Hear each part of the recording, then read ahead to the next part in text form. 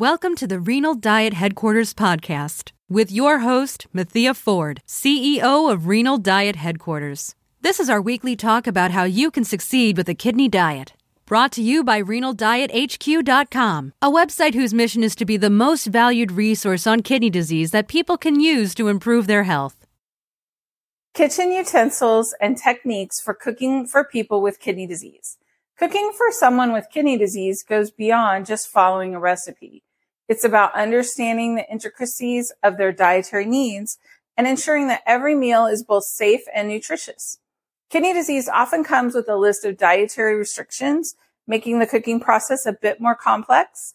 However, with the right kitchen utensils and techniques, this challenge can be transformed into a rewarding culinary journey. Number 1, understanding dietary restrictions. Before diving into the tools and techniques, it's crucial to grasp the dietary needs of someone with kidney disease. This often means limiting sodium, potassium, phosphorus, and protein, although potentially fluid intake as well might need monitoring. With this knowledge, you can then tailor your cooking methods and utensil choices accordingly. Number 2, slow cookers. These are a boon for those cooking for kidney patients. Slow cooking allows for the flavors to meld without the need for excessive salts or seasonings. It also lets your seasonings really grow in that meal. It's also a great way to tenderize lean cuts of meat, which might be recommended for the low protein diet. And the slow, steady heat ensures that nutrients are preserved and the food is cooked evenly. Number 3, pressure cookers. Much like slow cookers, pressure cookers can help in reducing the cooking time and preserving essential nutrients. They're especially useful for cooking beans and legumes, which might be used as protein substitutes in a plant-based diet. When using a pressure cooker, it's essential to ensure that the food is cooked thoroughly and use caution with releasing the pressure.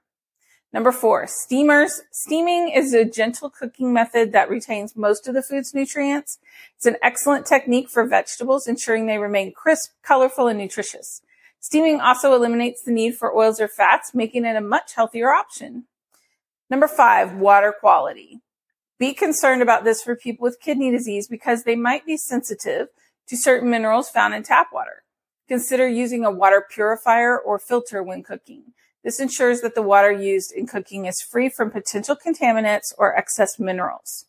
Number 6, measuring tools. Precision is key when cooking for someone with dietary restrictions. Use measuring cups, spoons, and scales to ensure that you're using the right amounts of ingredients, especially salt or high potassium foods.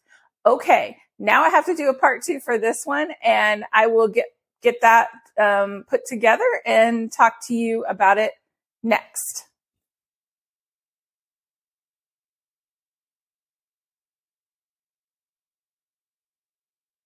You've been listening to the Renal Diet Headquarters podcast. Head on over to the website at www.renaldiethq.com/go/email to sign up for our email list and get exciting updates every week on what is happening. Thanks, and we will talk to you again next week.